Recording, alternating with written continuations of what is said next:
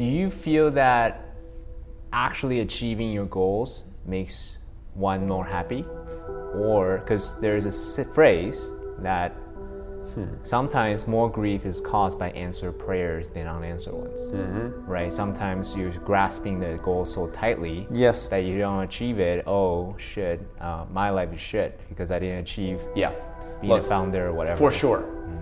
For sure. I'll give you a concrete example. Okay. When I had a financial goal when I was 16, 15, whatever, that I hit when I was 22. And when I hit it, it was the most disappointing thing I've ever done. So say more about that. Why is that? Yeah, I mean, look, it was just this, it was a vanity metric. It was a vanity goal, right? It was, I want this, and to me, this is what success can look like. And it just was nothing of that. It was such a letdown.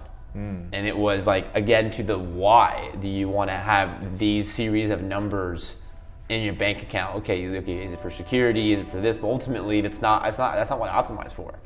Again, what I always had deep inside was, at the time when I was 21 or 2, it still was this exponential impact, and then I went to the value, and then I went into the suffering, right, to reduce suffering, which is where I'm at today. And that goal did not achieve anything directly correlated to reducing suffering. There is no bridge. There wasn't. I mean, like, you could take some assets to help you get there. Don't get me wrong. But that is a proxy. And it wasn't activated. It was just, again, it was like the kind of the same idea of getting to have someone in your network, but if you're not activating, you're not realizing any value, what does it matter? You can know the most important, influential person in the world, but if you're not generating any value from that, it's the worst. You have a lot of cards stacked for you. What are you going to use it for? It's actually the worst. Right. It's the worst feeling in the world. Say more about that. What was it the worst? It's just the worst because it's better to have no assets or it's like you have all this potential. It's unrealized. That's the point. You realize you have these assets and these potentials, and unrealizing it, to me personally, it's the worst.